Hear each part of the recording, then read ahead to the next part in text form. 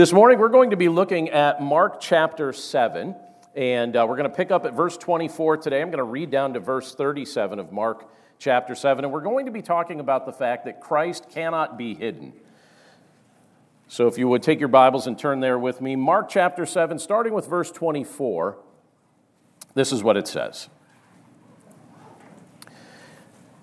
And from there he arose and went away to the region of Tyre and Sidon. And he entered a house and did not want anyone to know, yet he could not be hidden. But immediately a woman whose little daughter had an unclean spirit heard of him, and came and fell down at his feet. Now the woman was a Gentile, a Syro-Phoenician by birth.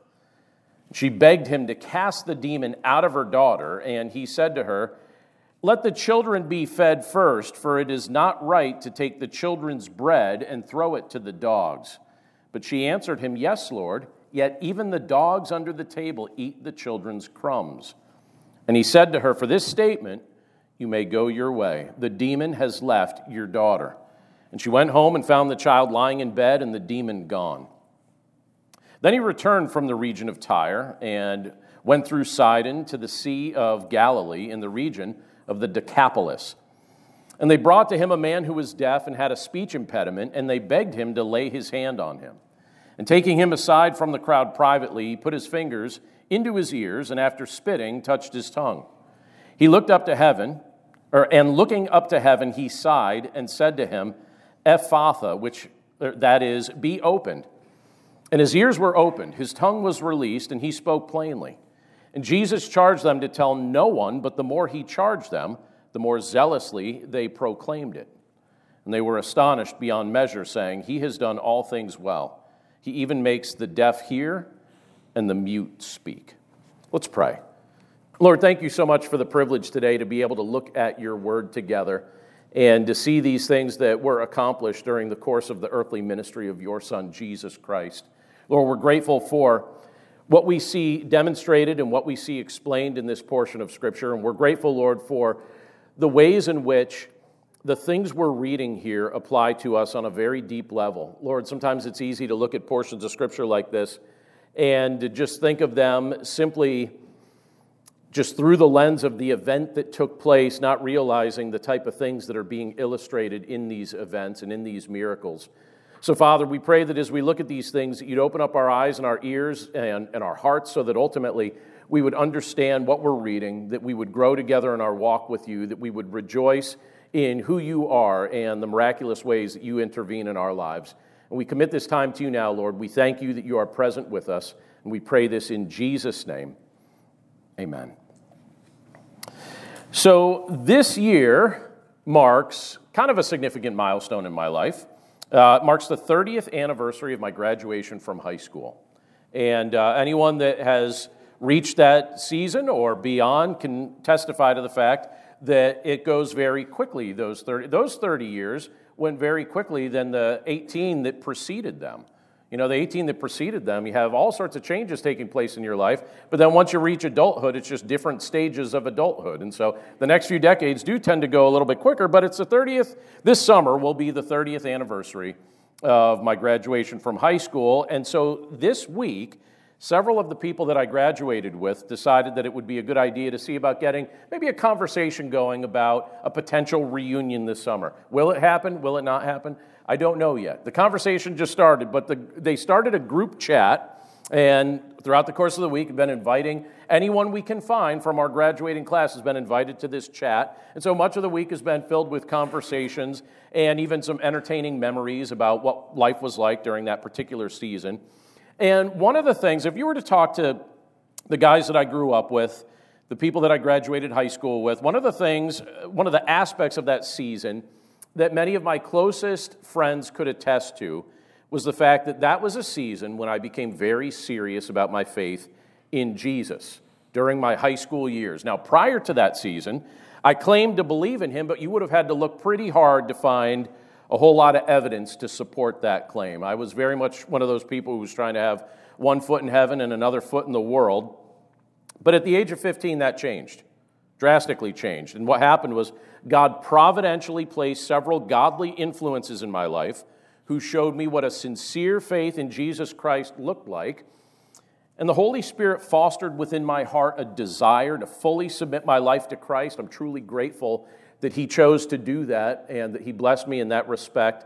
But at age 15, that's when that all changed. And Christ's presence in my life quickly became obvious to my friends. And I think they would tell you it became obvious in a variety of ways. They noticed that my attitude toward a lot of things changed.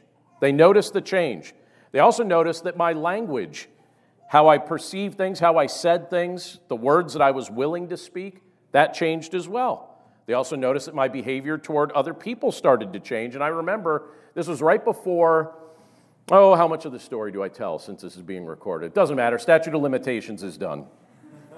I remember right before a biology class, a couple of my friends and I got to class early, and there were these aquariums that were set up, and I happened to look, and in one of them, there was a living tarantula.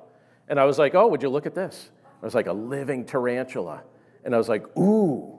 And I looked at some of my friends, and they looked at me, and they're like, we know what he's about to do.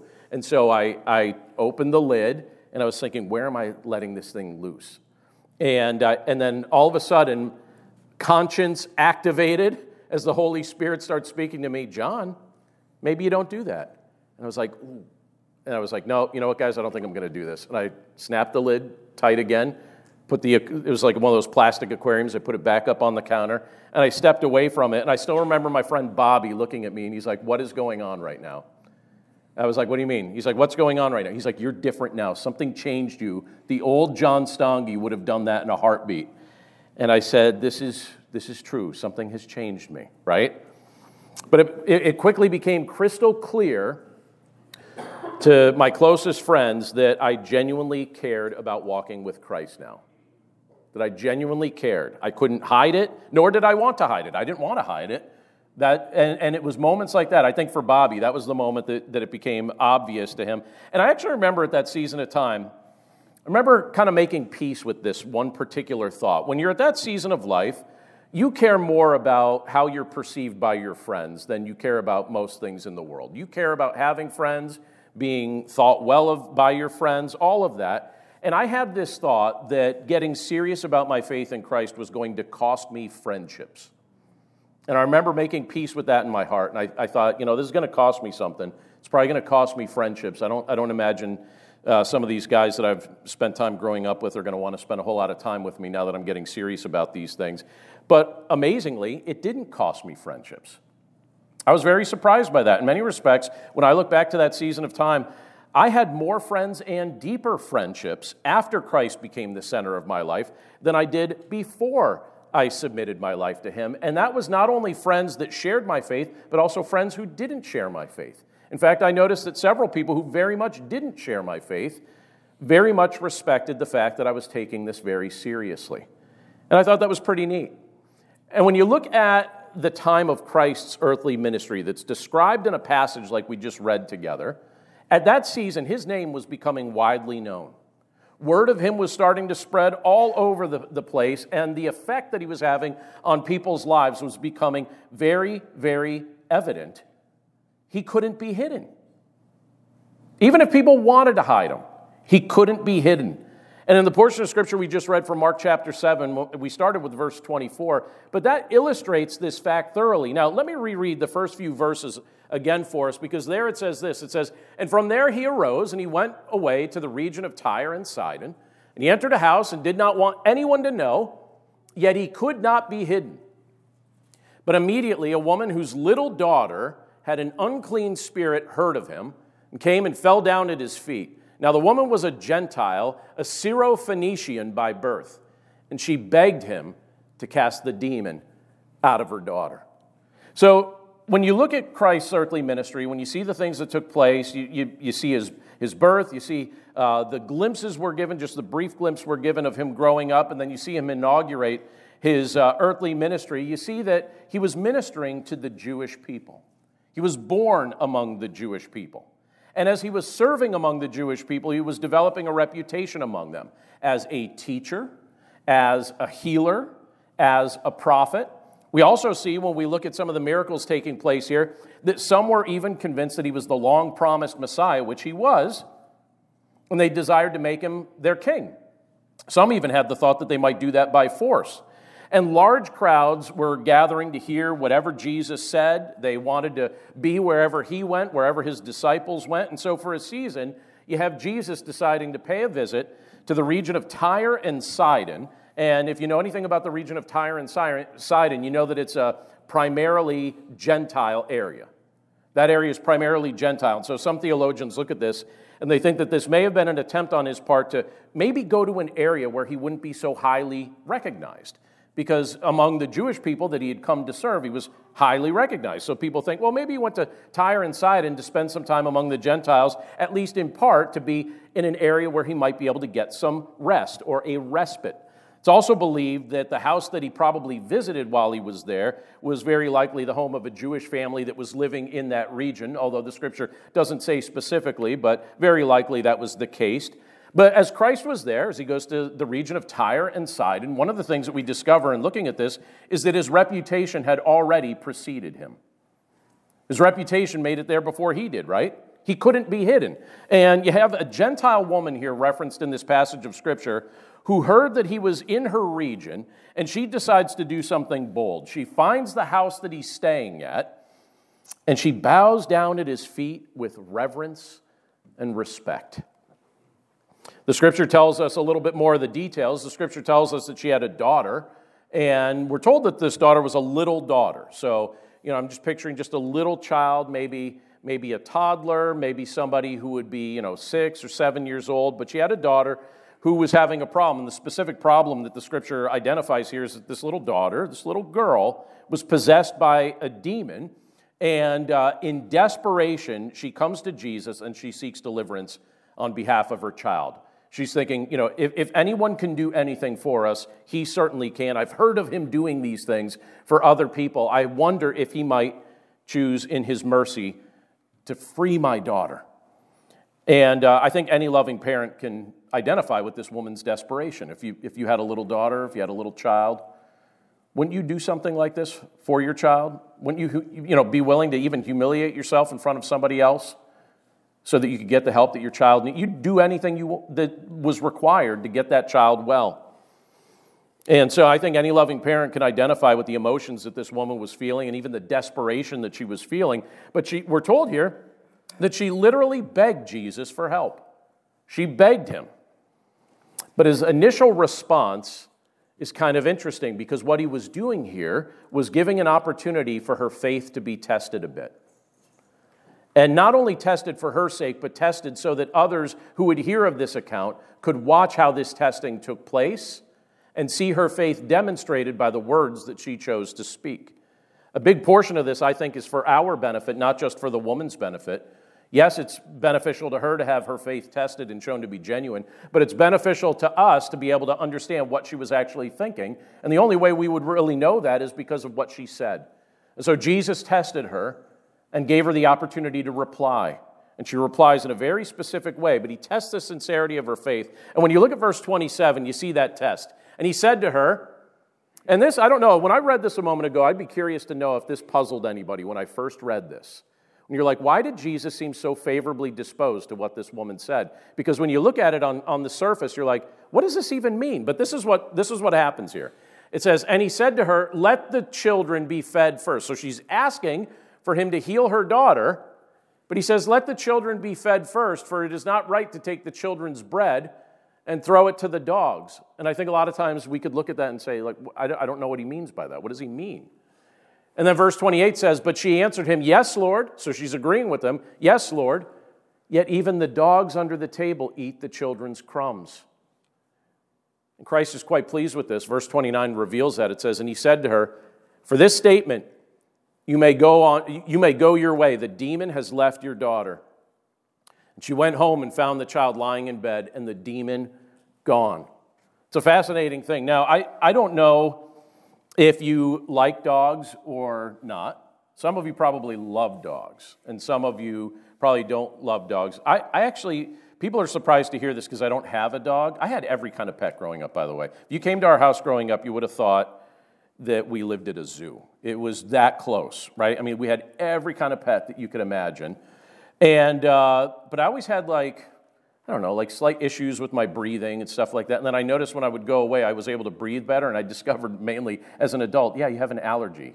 That's what's called an allergy.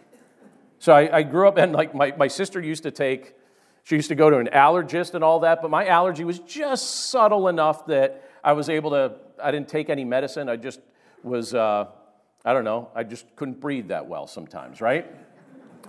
No problem. I could breathe just enough to make it through. I didn't realize till I was an adult. I had no idea. I've always liked dogs. And here's the thing, whether I like dogs or not, they like me. I've noticed that. My wife gets a kick out of it. This is a little test. If I ever visit your house and you have a dog, let's do this test. She gets the biggest kick out of it because she knows I'm trying not to pet the dogs too much because I'm going to start sneezing. My eyes are going to get all watery. But she knows that I like dogs. And so I'll just sit there and I won't do anything. And before you know it, the dog will come and hang out. And I'll be like, oh, here we are, aren't we? Here we are. And I'm like, you know I like you, don't you? Like, you could just tell. Dogs just know, don't they? It's like, you know I like you. And the dog, in its own way, will be like, yeah, I know. It's like, do you know about the allergy? As I'm having this conversation with the dog. Yeah, I know. Irrelevant to me. Scratch the ear. Do it, right? So I don't know if you like dogs or not. Most people do. Some people don't. Some have allergies. Some don't. I have several friends who not only enjoy having dogs as pets, but I think if you ask them, I even have some members of my family that if you ask them, they would tell you that they consider dogs to be one of God's greatest blessings to human beings. And there's probably some of you that feel exactly that same way. But even still, even if you really like dogs, even if you have dogs, even if you consider them one of God's greatest blessings to humanity, even still, I highly doubt you would enjoy being called a dog yourself. I don't think you would enjoy it. I would be shocked if you enjoyed it, but maybe you do. I don't know. I doubt it, right? I think most people would not enjoy being called a dog for any reason, because typically when that term is used toward another person, it's not meant to be a compliment. I could think of if someone comes up to you and says, hey, what's up, dog, right? That just means give a high five, right? That might be the one exception. But other than that, when people call somebody a dog, they're not meaning it as a compliment. And when you look at what was taking place during the time of Christ's earthly ministry, here you have Jesus using that term, but what would happen at that time was Jews would oftentimes call Gentiles dogs. They did not mean it in a complimentary way. And so some people, when they look at what Jesus says here, they actually wonder if that's the way Jesus was using the phrase dog in this passage.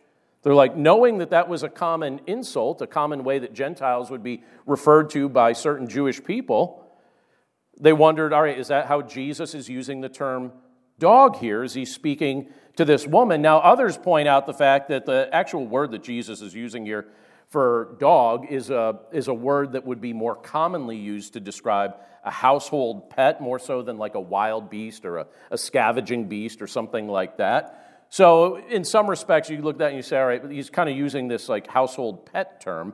But either way, you have Jesus giving this woman an analogy, and the point of the analogy is this. What he's saying to her is this, that the initial focus of his ministry was to bring the gospel to the Jewish people. Now look again at the way he says it. He says, let the children be fed first, for it is not right to take the children's bread and throw it to the dogs. So people look like, they're like, wait a second, are you saying that it's not right for the bread that was meant for the children of Abraham, the Jewish people, to be thrown to the Gentile dogs? Is that what you're getting at? Right? And it does seem to be what he's getting at here. He gives this woman the analogy to help her understand that the initial focus of his ministry was to bring the message of the gospel to the Jewish people. That was the focus of his ministry initially, right? So Jesus told her that this bread was for the children first before it would be shared with others. But I love the Gentile woman's response, because as Jesus says this, she doesn't disagree. She doesn't even resent his analogy. When you look at her comments, what does she say? But she answered him, yes, Lord. So what's she doing? She's agreeing. She's saying, yes, I agree, right? She's not disagreeing with him. She's not debating. Her comments were actually complimentary in a sense when you look at it and see that she agrees with him. But she points out that even when children are being fed, so this is her statement here, that even when children are being fed, loved family pets are typically blessed with something under the table at the same time. That's true, isn't it? You know, when you're feeding your kids, don't you sneak a little something to the dog? And if you don't, the dogs will. We had a dachshund, one of those hot dogs, right? And I remember at one point, this was my senior year of high school, we had made some sort of pasta, and the sauce on it none of us liked. And so I didn't eat that much of it, and I walked out into the kitchen, and I gave it to the dog, and I was like, eat that. And the dog ate it, and we're good to go. And apparently none of us knew it, but all of us did that. And then a little while later, you hear a moaning from the kitchen, and I was like, what is wrong with the dog? And I looked out there, and the dog looks all bloated and real. Like, it's very obvious that little dog had eaten a lot of food. And I was like, why are you like this? And then one of my sisters said, oh, you know what? I gave the dog my pasta. And I was like, oh, I did too. And then my other sister was like, oh, I did too. And I was like, how many plates of food did this little dog eat? We're like, oh, not good. But we all, if you have a dog, you know you sneak that dog food. And you know your kids are doing it too. Sneaking the food under the table, right? And so this woman is saying what? She's saying, look, even a loved family pet typically gets blessed with something under the table at the same time that the kids are eating. And in saying this, what is she doing? She's demonstrating a degree of humility, isn't she? She's also demonstrating faith that Jesus is the one who can meet her need. She's demonstrating both in this answer. She doesn't let the things that have been said, or an analogy of how people typically would look at the Gentiles from a Jewish perspective, because some of this I think he's saying as like, commonly people would say this. So why should I do something for you? Because commonly this is what you should expect to receive from someone of my tradition towards someone of your tradition. And she's saying, look, I know you can help me. And even pets get a little something under the table. And I think Jesus' response must have warmed this woman's heart because he demonstrated compassion for her. And he did this even though she wasn't a Jew. He demonstrates compassion for her. Scripture tells us he miraculously healed her daughter with a simple word from his mouth. He declares it to be so. She's not even right there in his presence. And he declares it to be so, and he made it clear to her that he delighted in her genuine and persistent faith. You know, he says what? For this statement, you may go on your way. He's like, you get it. For this statement, you may go on your way. I see your faith, and your daughter's going to be made well. He made it clear he delighted in this. And then the scripture tells us that Jesus took time to travel to the region of the Decapolis where he was asked to heal someone else. So in verse 31 we read, right on the heels of this taking place, it says, then he returned from the region of Tyre and went through Sidon to the Sea of Galilee and the region of the Decapolis. You know what that means, Decapolis, when you see that? It's the region of the 10 cities, Decapolis. And they brought to him a man who was deaf and had a speech impediment, and they begged him to lay his hand on him. So everywhere Jesus goes, people want to receive the benefit of his healing, the benefit of his touch. But again, it says this man was deaf and he had a speech impediment. Now, when I think about physical limitations that would make it very difficult for me to do the things that I enjoy, deafness is certainly one of those limitations. From the time I was young, I've always enjoyed listening to music. I would be very sad to lose that ability. At present, I'm highly involved in recording and editing all kinds of media, particularly podcasts. In addition to that, I do voiceover type things, and I like recording and editing these things, sometimes even commercials. And so I look at this and I think, all right, losing the ability to hear, that would be big. That is not a small thing. That would impact me greatly. Losing the ability to hear, that'd have a major impact on what I do, as would losing the ability to speak clearly. And so you have this man's friends saying, we got to get help for our friend. He can't hear, and he can't speak clearly, and it's impacting all kinds of areas of life. It's very easy to identify with the struggle that this man is going through.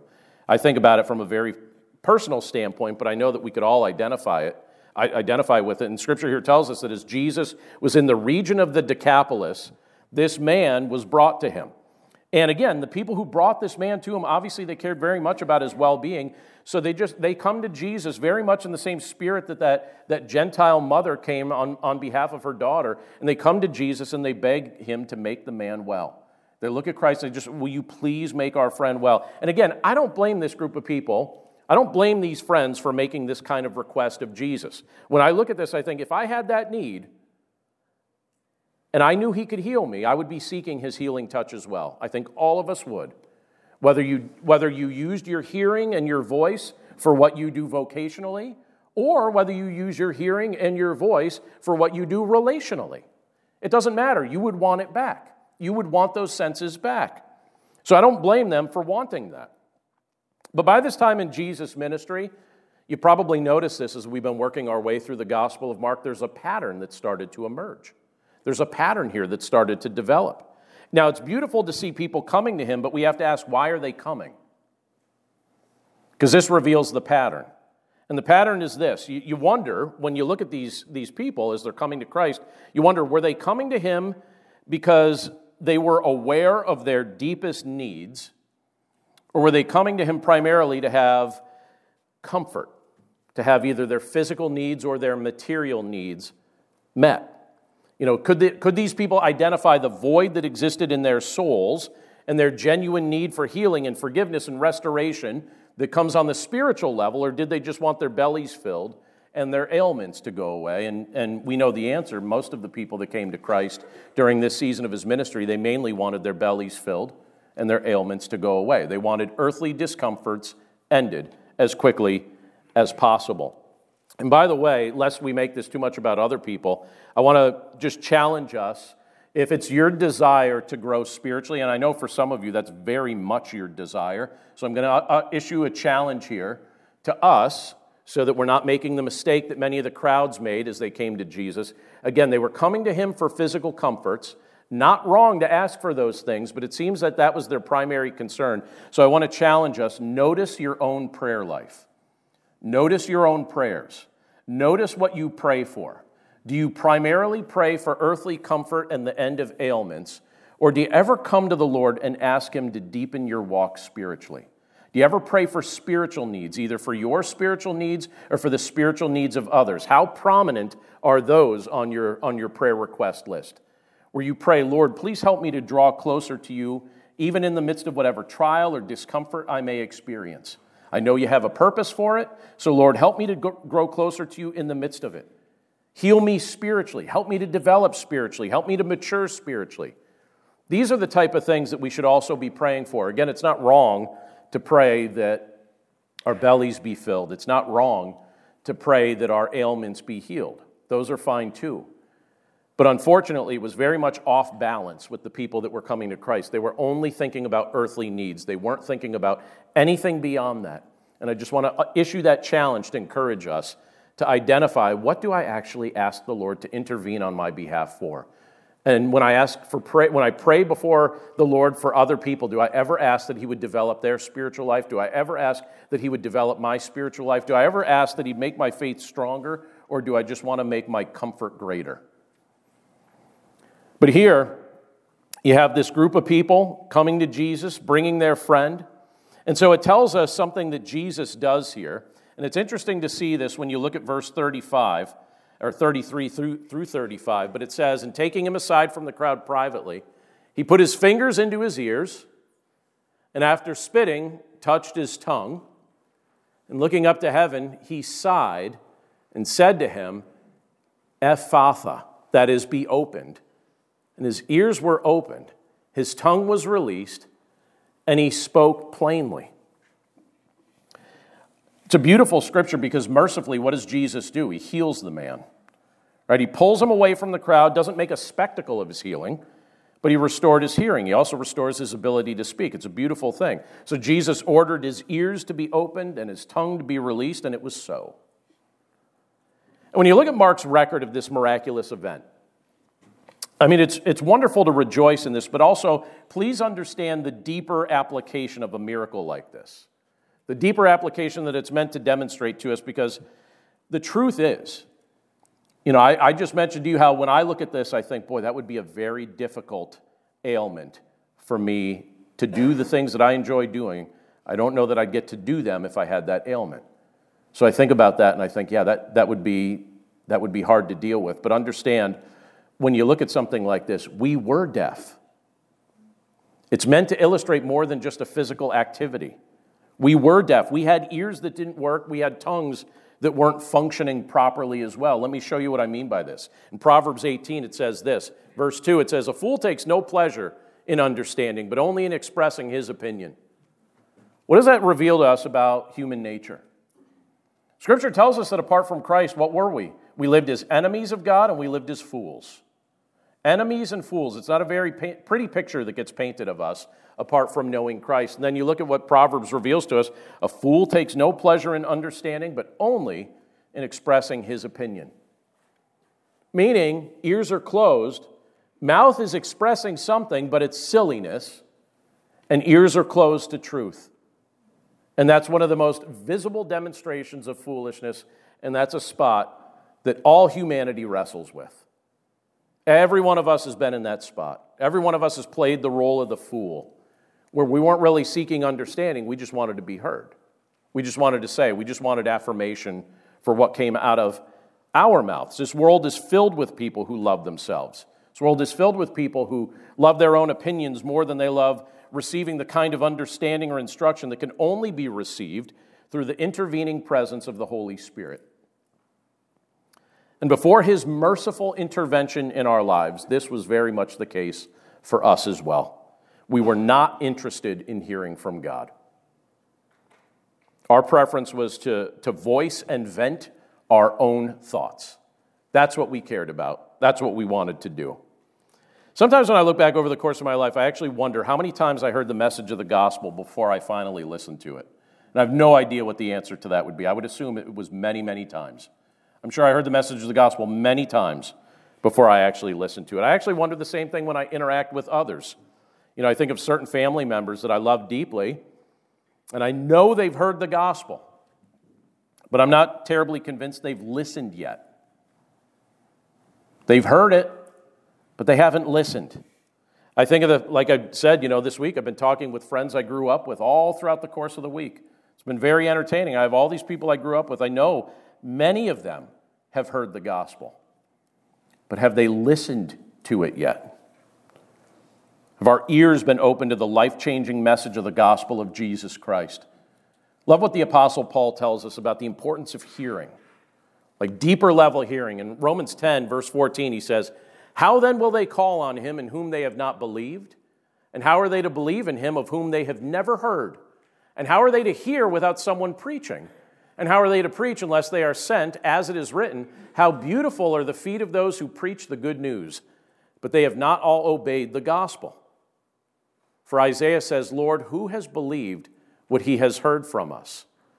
So faith comes from hearing, and hearing through the word of Christ. But isn't it interesting, as Paul was quoting from Isaiah, "Lord, who has believed what he has heard from us?" Sometimes we hear, sometimes we believe. Sometimes we think that our hearing is fine, and then it turns out that our hearing isn't working at all because we're not actually hearing with the heart. Scripture tells us faith comes from hearing. Hearing in the natural sense certainly helps, but the kind of hearing that really needs to take place is the hearing that occurs in the heart of anyone who has had the ears of their heart opened by the power of the Holy Spirit, that they might hear and receive the truth of the gospel of Jesus Christ. And it's interesting because when you look at the verses right after this healing that takes place in Mark 7, when you look at verse 36 of Mark 7, it says, after Jesus heals the man, and Jesus charged them to tell no one, but the more he charged them, the more zealously they proclaimed it. And they were astonished beyond measure, saying, "He has done all things well. He even makes the deaf hear and the mute speak." Such a fascinating thing to be able to look at all these things taking place here and the things that Christ was revealing. And by the way, human nature is a very interesting thing, isn't it? When you tell someone to share something, they often don't. And when you tell someone, keep this to yourself, they just can't wait to tell somebody else, right? Human nature always wants to do the opposite of what it's being told. So Jesus told the people who witnessed the effects of this miracle to stay quiet for a time about it. But what do? They zealously make it known. Jesus couldn't be hidden. Now, it wasn't his desire that this be hidden forever, but he was operating on a timeline of certain things that were supposed to be revealed gradually during the course of his earthly ministry, and then it would culminate with it all being revealed very, very clearly in his resurrection. And by the way, do you ever wonder if for some people, though, their favorite verse in the entire Bible is the first half of verse 36? And Jesus charged them to tell no one. I think there are some people that are going to make it to heaven and be like, Lord, thank you for that verse. I succeeded. I told no one. I told no one. Forgetting what it tells us in Romans 10. Faith comes from hearing, and hearing through the word of Christ. And how will they call on him in whom they have not believed? And how are they to believe in whom they have never heard? And how are they to hear without someone preaching? And by the way, it's not just talking about somebody that's a preacher, right? It's talking about anyone who's willing to open their mouth and speak what the Holy Spirit's revealed to their heart through the Word of God, through the message of the gospel, right? But there are going to be many people that are like, yep, I told no one. I succeeded. For some people, that's their life verse, right? Their life verse. I told no one. How about this? For us, let's not let that be our life verse. Jesus for a season here is saying, hey, be quiet, but also he's quite aware of human nature. And what ends up happening? Tell no one. Oh, so you want us to tell everyone, right? And it tells us what happens. They were astonished. They zealously proclaimed it. Here's the thing. Let me say this as we finish up. You know this and I know this. This world needs to hear the gospel. The evidence of that is everywhere. The evidence of that is all around us. This world needs the ears of their heart miraculously opened so that they may believe, just as each and every one of us did. Some of us came to faith in Christ as adults. Some of us came to faith in Christ as teenagers. Some of us came to faith in Christ as young people. Whatever age you were, the Holy Spirit miraculously opened the ears of your heart to be able to hear. You heard and you responded. The world needs that miraculous intervention of the Holy Spirit. This world also needs their tongues miraculously loosed so that they can testify to the miraculous work that Christ has done in their lives. Very simply, let me just say this very simply as we finish up. Listen to the voice of the Holy Spirit as he speaks to you. Don't be so enamored with your own opinions. Listen to the voice of the Holy Spirit as he speaks to you. And then use your voice to testify to the miracle that Jesus has done within you. It's hard to argue with a sincere testimony. So speak up. Don't be silent. Keep listening to the Holy Spirit and his guidance all along the way. Let's pray. Lord, thank you so much for the privilege to be able to look at this portion of your word together.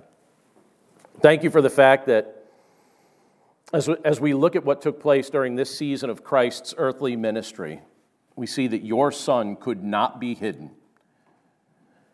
And Father, we pray that the presence of your Son, Jesus Christ, would not be hidden in our lives either. Whether that be in our attitudes or our actions, whether it be the way we interact with other people, the language we choose to use, the things we say or don't say, we pray that your Son would not be some hidden facet or some hidden relationship that we have. Lord, we know that in the midst of our life in this world, it seems like one of the things that we are most fearful of is the ridicule or criticism or critique that could come if we dare to take a position on something. We dare to speak up about something.